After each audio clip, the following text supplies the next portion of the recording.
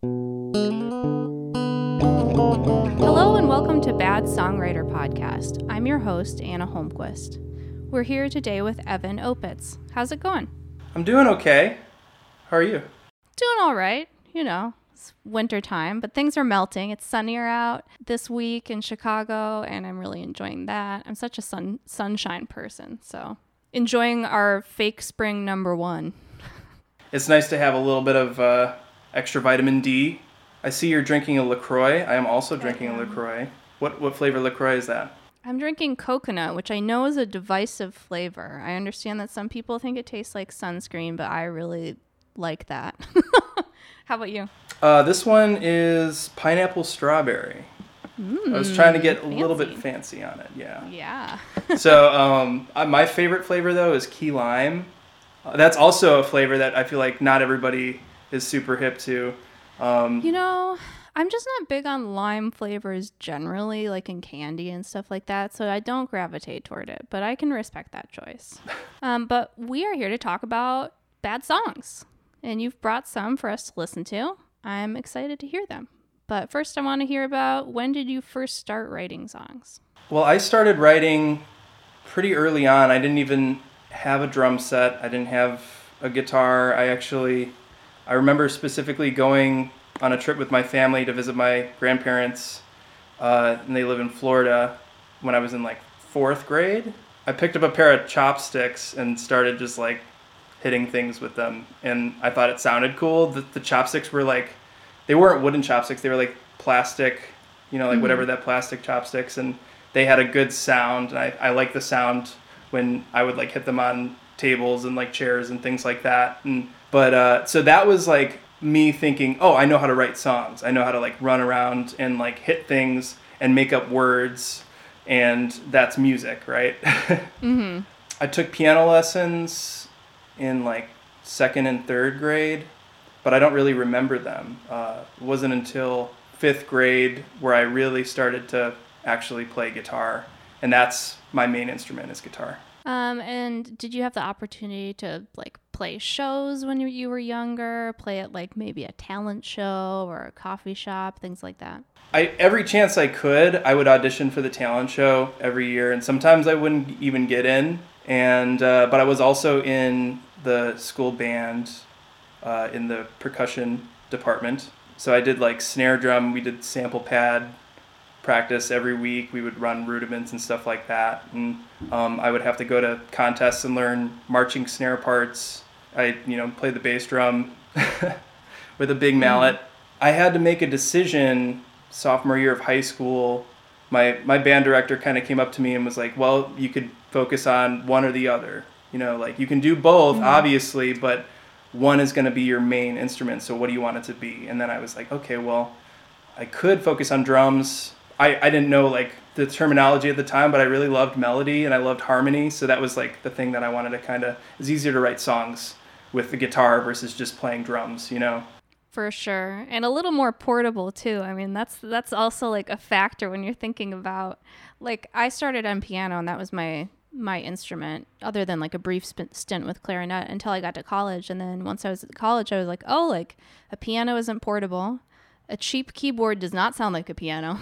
And so I need to learn another instrument. So that's when I taught myself guitar, because I was like, well, I need something to carry around with me because I am poor and I don't have a piano, and I'm not going to move one from apartment to apartment. Yeah, and the thing too with guitars, like especially acoustic guitars, you can get yourself like a shitty $200 or $300 guitar, exactly. And it can still kind of get you through. But if you have like a little Casio, or like, well, I mean, some Casios are kind of cool, but like one of those really old Yamaha keyboards with like the demo track. Everyone loves the demo track.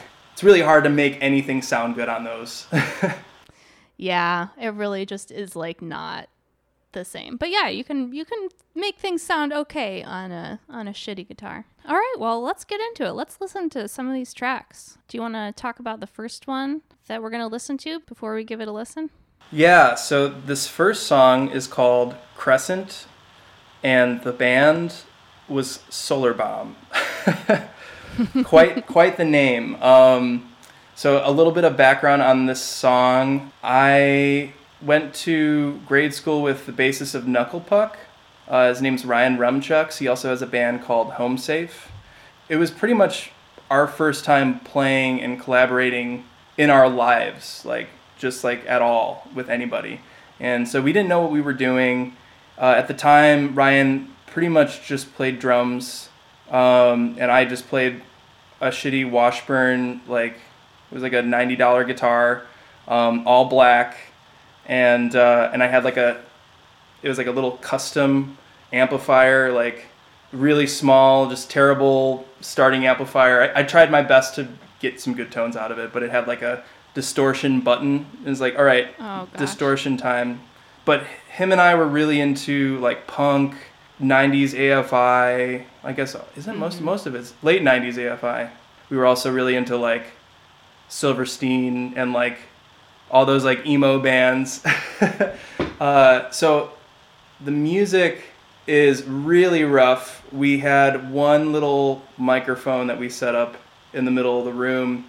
It's funny, I'm in Nashville currently, so my mom actually had to send me these home recordings that that we made in Acoustica, which is like it was a free software. We took the artwork really seriously, or at least I took the artwork really seriously, and I got them right here actually. You can't, obviously, the listeners can't see this, but here, this is the album cover. That's edgy. Yeah, it's like a photoshopped bomb in the middle of like this like weird melting chrome thing. The album is called Into Combat They Went. Oh, wow. and so we would write the song names before we would write the songs themselves. Right. That's the process. So I put the CD into my computer and it just spit it out. It made a really terrible noise, and I was trying to rip the songs so I can play them on the show.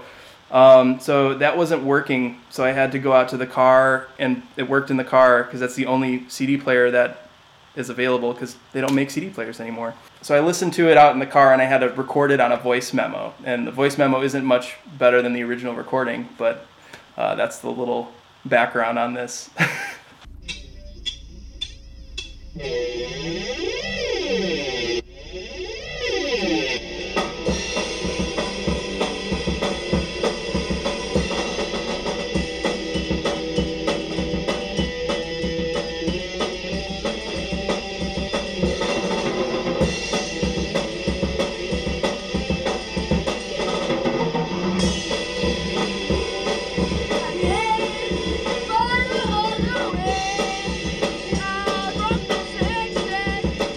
I never had vocal lessons before this.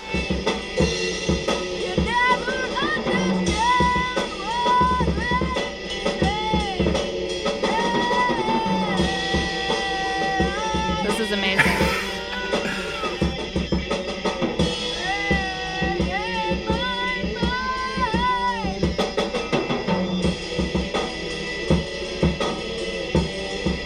I was trying. I was really going for it, you know.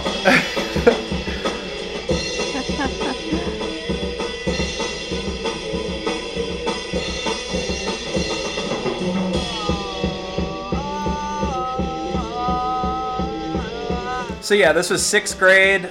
I never had any songwriting lessons. All I knew was like the music that I listened to and what I liked, and that's kind of all we did was just like do what we wanted to do. And we like, this part, the words here are, I now understand human life. Very deep. Yeah, we had it all figured out, you know. 6th grade. Maybe you did. Maybe you had it all figured out then, but you lost it, you know? Now you don't have it anymore, and you just have to get back to that 6th grade state of mind. I think that's usually what it is. You got to go back to the basics. That's, you know, that's how you make progress. It's like the slingshot effect. Uh-huh. Oh, we added a lot of effects here at the end. There's some echo on the drums. Of course.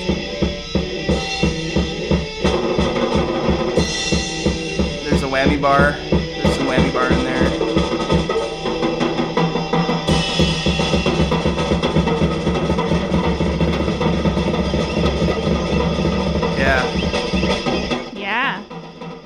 So you wrote all of the song titles before you wrote the songs? Yeah, we would sit down and we're like, all right, how many songs do we want to do? And then it's like, okay, well, 10 sounds like a good amount of songs. That's like an even amount of songs for an album, you know? Right. And then we were like, well, what are the songs going to be called? And, I don't think I have... Oh, here's the track list. The first track is called Suicide, and it was an intro. Wow. Starting off strong. Yeah, I also forgot to mention on the CD label is like this weird robot guy with this like crazy machine gun. There's like 3 guns on the CD label. I don't know what was going on in my mind. The other one is like a nuclear pizza on the other CD. Oh, wow. We did two CDs, and then there was a third one that we like never finished. I don't remember what it was called, but it was gonna be like the groundbreaking album. How long were you like collaborating or a band? Time is always a weird thing when I look back on those years. Really, anything before high school, I don't have much of a frame of reference. I really didn't know what I was doing at all with anything. I had no idea, like no reference level on anything. So it felt like a long time, but I think it was just when I was in 6th grade and he was a year younger than me, so he was in 5th. Maybe it was just like a summer thing. It feels like it was more than that because it probably took a while to write 2 albums worth of songs. And yeah, that is a lot of material. But I guess like in the summertime as a kid, you have a lot more time also. So yeah, one day feels like 3 days when you're a kid. That was the first like real collaborative project. I just messaged Ryan a week ago, just being like, hey, I'm gonna play this song on this podcast. It was just really cool because we were both like, that was a very formative experience for us. Like, it's really special that we even had that experience at all. Like, it really kind of paved the way for our futures. And like, we knew like we wanted to make music, but we just had no idea how to do it at all. Yeah, it's an exciting time to be able to start like collaborating with people because you learn so much from that. To find somebody else who like wants to create sort of the same thing you want to create, even if you both don't know what you're doing, can be like really fun. I'm calling him out here. He's not going to listen to this, but it's fine. I'm trying to get my old friend Russell, who I went to high school with, on the podcast. He's in a band, Horseshoes and Hand Grenades now. He's like a really fantastic banjo player, but we had like worked on music together. I think we did like bad covers. Like we definitely covered like The Fray, How to Save a Life in a coffee shop. Nice. Stuff like that. He used to bring a sitar to school and sit in the hallways and play it. I had a friend from high school that did that too. Yeah, you always have like one like sitar kid, I think. There's always one of those, You got to have a sitar kid. Because then you wouldn't know about a sitar, like how to... It's so cool. It's such an awesome instrument, but it's really hard to play. So. Oh yeah, impossible. But anyway, trying to get him on the podcast because like that was like an important thing for me too. I mean, he was the first. He had like some old like I think 4-track recorder just in his bedroom, and he recorded my song, like some of my very early songs that I wrote, and that was the first time anybody had ever recorded anything, And so like being able to have that experience with other people, it really gets you on the path of like learning how to like do it a little more for real. Yeah, I mean, like if you were just doing it by yourself, you wouldn't have that like push, you wouldn't have that extra that reinforcement. I wouldn't say accountability because it's whatever, making music is your own journey, but like it's nice to have someone there to kind of share the experience with, especially early on. It's so important. All right, well, what's the next song you have for us to listen to? It's called While You're Away, Part 10. Pressure is the name of the song. And Part 10? Part 10, yeah. So this kind of moves forward into my high school years. This was 2010. So we went from 2006 to 2010. This is when I started writing and trying to play everything on my own, and I was kind of messing with programmed drums. I spent a week, I decided to give myself a project. That the person I was dating at the time was out of town for a week, and that entire week I recorded a bunch of songs every day. I wanted to record like one little song. I was trying to piece together this thing that was like a 12-part, like very short album. So like 12 songs that kind of like go into each other. And each song was supposed to be a half step up key-wise from the song before it. So if it was a major key, like sometimes I didn't keep everything in a major key. Sometimes I would do like the relative minor key of the half step up. So each song would like go up one half step until it would get to the end, and ideally you would play the album on repeat, and then it would get back to the first key again, and I had motifs, like little musical phrases that kind of would come up throughout the whole thing, trying to keep it cohesive and trying to expand on like one concept. So this is a really short song, but there's a lot of drama.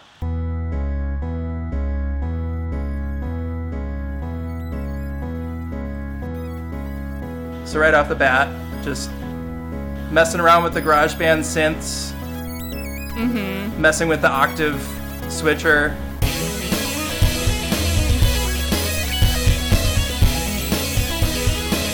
I had no idea how to program drums. I didn't know how to think like a real drummer.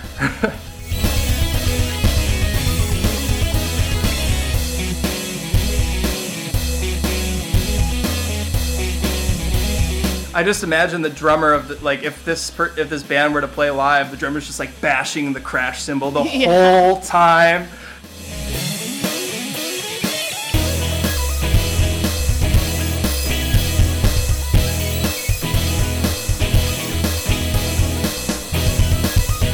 The double bass, program double bass in there. And here's the melody that comes up throughout the whole thing.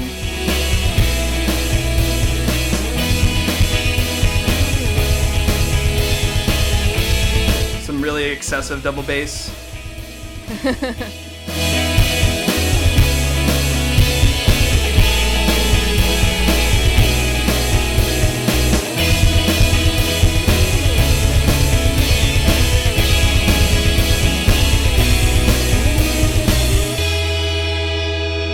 Out-of-tune guitar at the end there. And I was like, I'm going to keep this, I'm going to keep that in the track. There were a lot of things that you just kind of overlooked early on, when you don't have a frame of reference for how to record music or how to use a microphone or how to tune your guitar. It's all relative. Did you release that album? So yeah, that album was on Bandcamp. That was, at the time, an official Phantom Broadcast album. I got the name in 2010, and it's been the band name ever since. So it's 2021, and we thought about changing the name a few times, but there's a lot of little reasons why we decided to just keep it the way it was.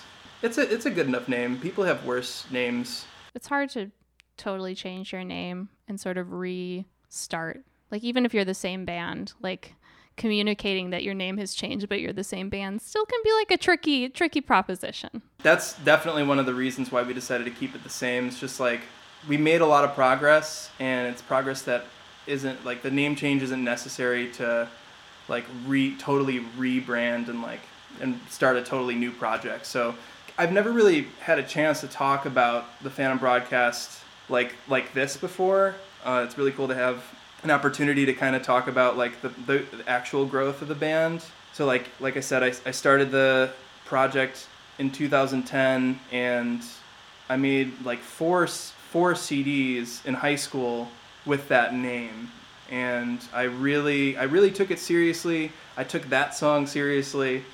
I knew it wasn't on par with anything else that was professional at all, but I was this is the best thing that I could offer right now.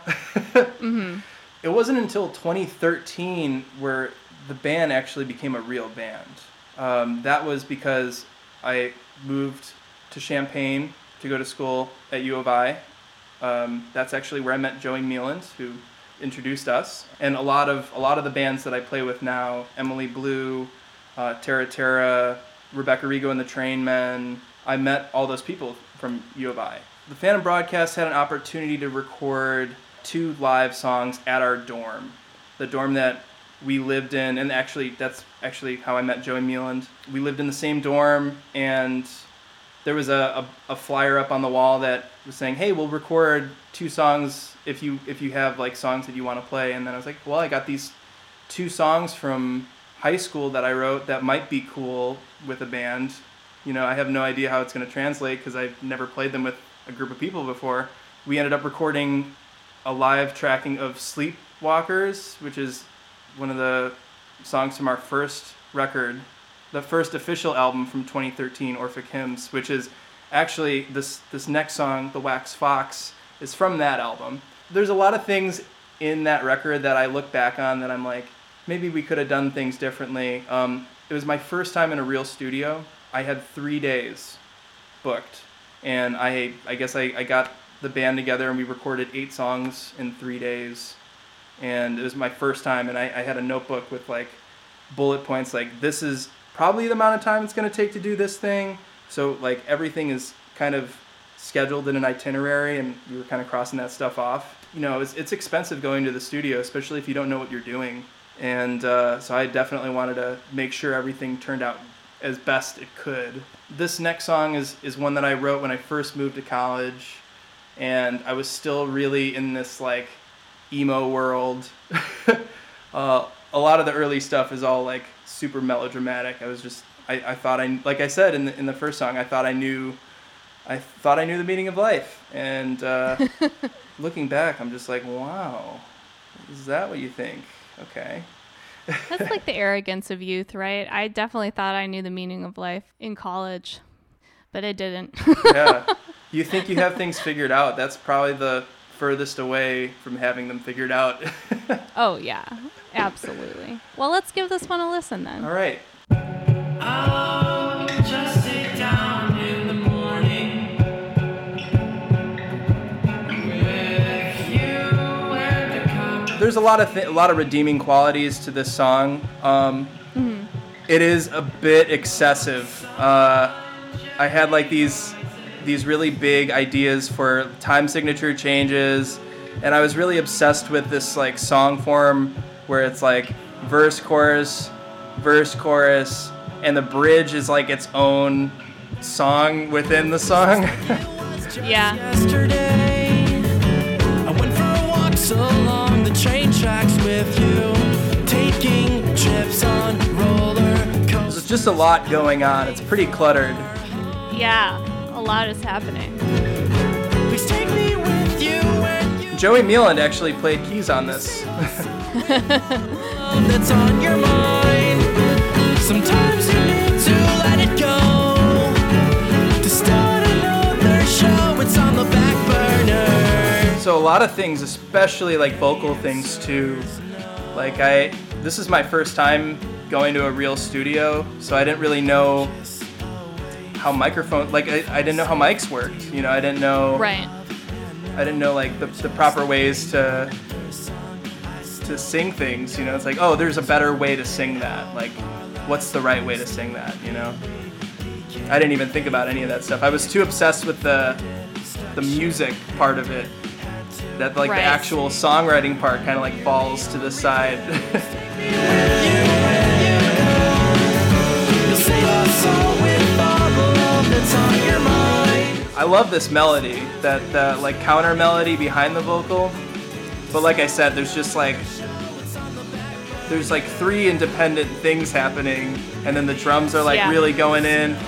And I'm not bashing anyone's performance on this because I think that everyone did such a good job, especially considering we only had 3 days at the studio. Yeah.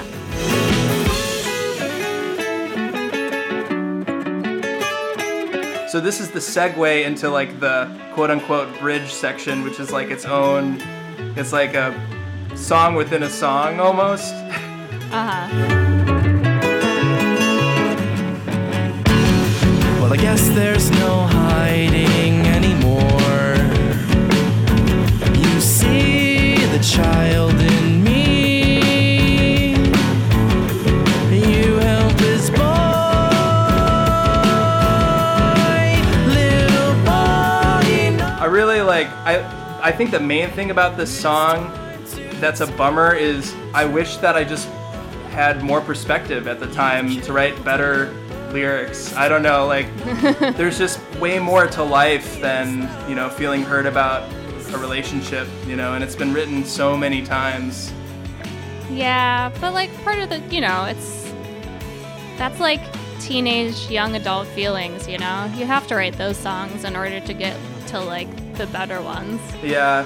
There's a reason it's a trope, right? Right, yeah. I think that was one of the things that I wanted to kind of move away from after I graduated from college. I kind of moved away from this like, I don't know, I wouldn't say that it's necessarily narcissistic, but it's just like the whole idea that like everything happens to me, you know, like that kind of thing. Yeah. It's not that relatable when you put it into the ether, you know. Mm-hmm. At the time you're like, oh my god, this is like so personal to me, and like it's so I don't know, it's just like such a powerful feeling. But then you're like, wow, I was looking at that experience all wrong, you know. Right. So this is actually a guest feature here. This is Matt Powell. And Matt actually is the singer of a band called City Mouth. And Matt and we play in a band now called City Mouth. But the band didn't exist at the time we recorded this. And it wasn't until like 5 years later I actually joined that band. This constant silence that we once shared is... And then this is a lyric that I brought back from high school. This constant silence that we once shared is broken by the silence that we once feared.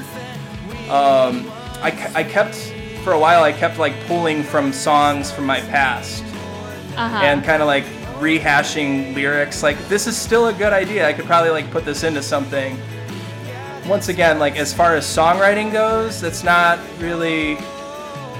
how I would do it now. Like I wouldn't just like, oh, this is a good enough lyric, let me just throw this into the song because it needs something. Right.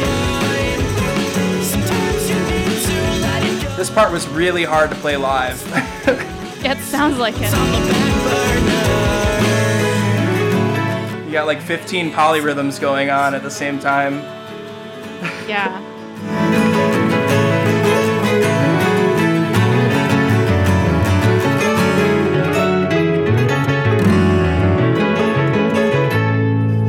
Yeah, so it's just funny looking back on that, and you know, it's funny like thinking at the time, like, oh, I'm sitting on some like really good stuff, you know. And like I said, there's a lot of redeeming qualities to that song, and overall that album has some pretty nice moments. That's probably the moment that I look back on the most, since people have actually been listening to this song more recently. And I look back on this because the band isn't the same at all, except for me and the bass player. The band went through like 4 lineup changes, and it didn't actually solidify into a real band until end of 2016. 2017 is about when the band was consistent. The members are now the same from album to album. It's very collaborative, and that was kind of a huge process for me. Moving forward was opening up the creative process to other people, sharing that, you know, kind of sharing that vulnerability with someone else. And that was one of the best things that I could have ever discovered as a songwriter. You know, you don't always have to carry the burden of the song on your shoulders 100% of the time. And a lot of times it's better for the song, and it kind of lets the song breathe to kind of be like, I don't know what I'm going to do here. What should we do? And like talk to the people that you trust and be like, oh, well, what if we did this? You know?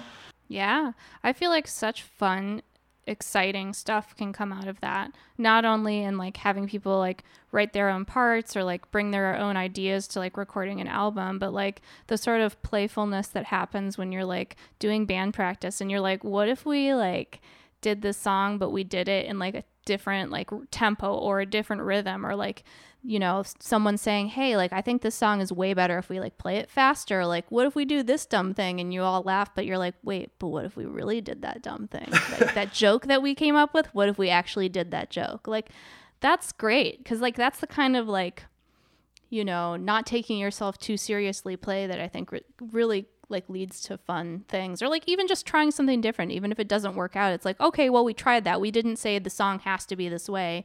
We tried it a different way. It sounded pretty stupid, so we didn't do it like that, you know, but it could have sounded cool. Yeah, that's totally it.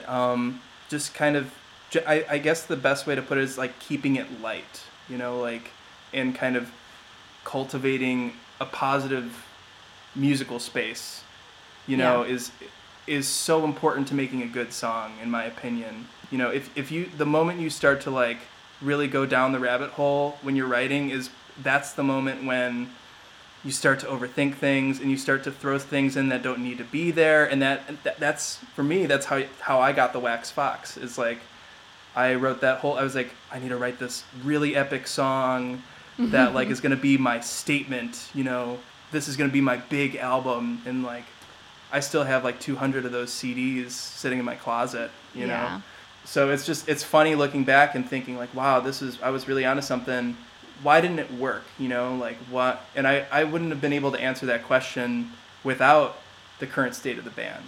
Like the things that we're writing now are really special to me and the whole group. I stopped caring about the actual lyric writing process, and Dave Hollis, our other guitar player, they spent a lot of time writing lyrics as well for our songs. So it was kind of scary at first to open up and be like, all right, we're going to bring in a new lyricist and we're going to share lyric writing and the composition of the songs, like the writing process for those. And actually, the new song, The Vizier, which we just dropped a couple weeks ago, it was spearheaded by Dave. And Dave actually wrote the lyrics. We worked together for about a year to really write it and bring it to life. And I'm really happy with the growth of the band. It wouldn't be what it is without all those other steps that we had to take to get to where we are now. So totally. I mean, one of the things I missed most this past year with the pandemic is being able to practice with my band, you know, because we're like a 5 or 6 piece and it just like is not a thing we've been able to do. And like,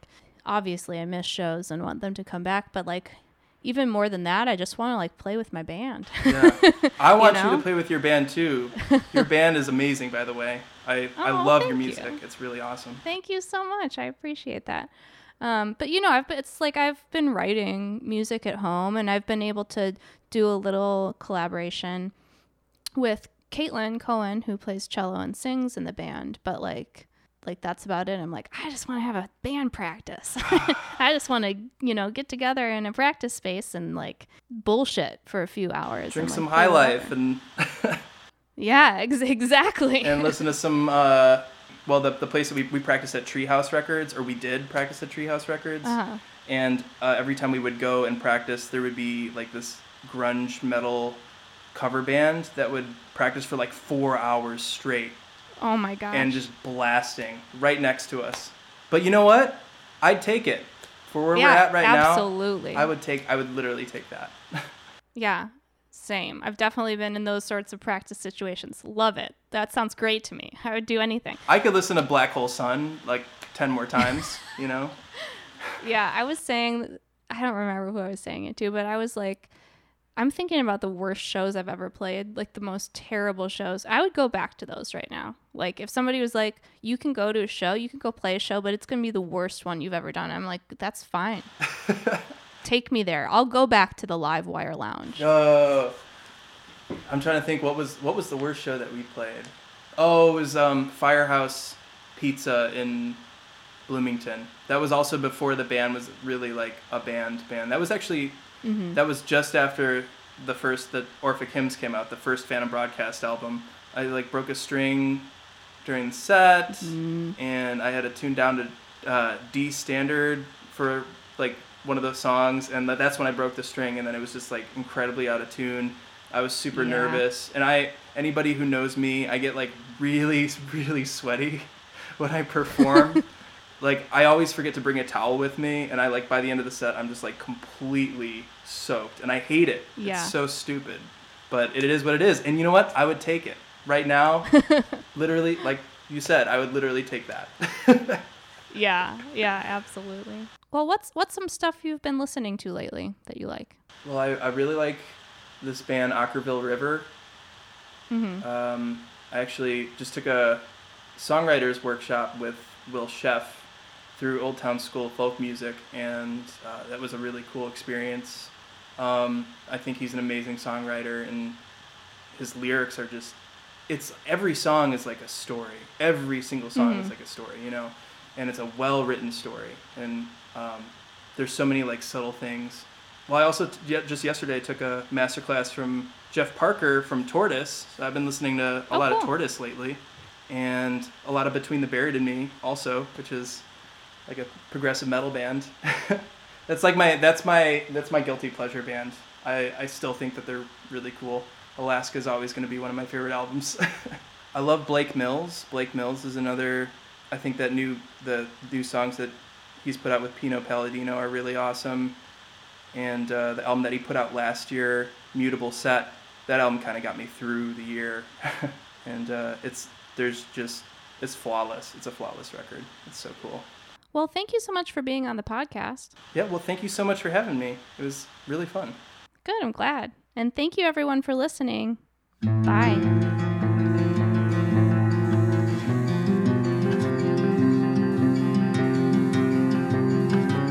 Hey, thanks for listening. I've linked to the Phantom Broadcast's music in the episode description. You can find us on Instagram at Bad Songwriter and on Twitter at Bad_Songwriter. If you're enjoying the show, we'd love it if you could rate, review, subscribe, follow, tell a friend about it, post about us on social media. All this really helps us out. If you're a songwriter who would like to be on the show, you can email me at badsongwriterpod@gmail.com. Have a good week. Bye. Speak not.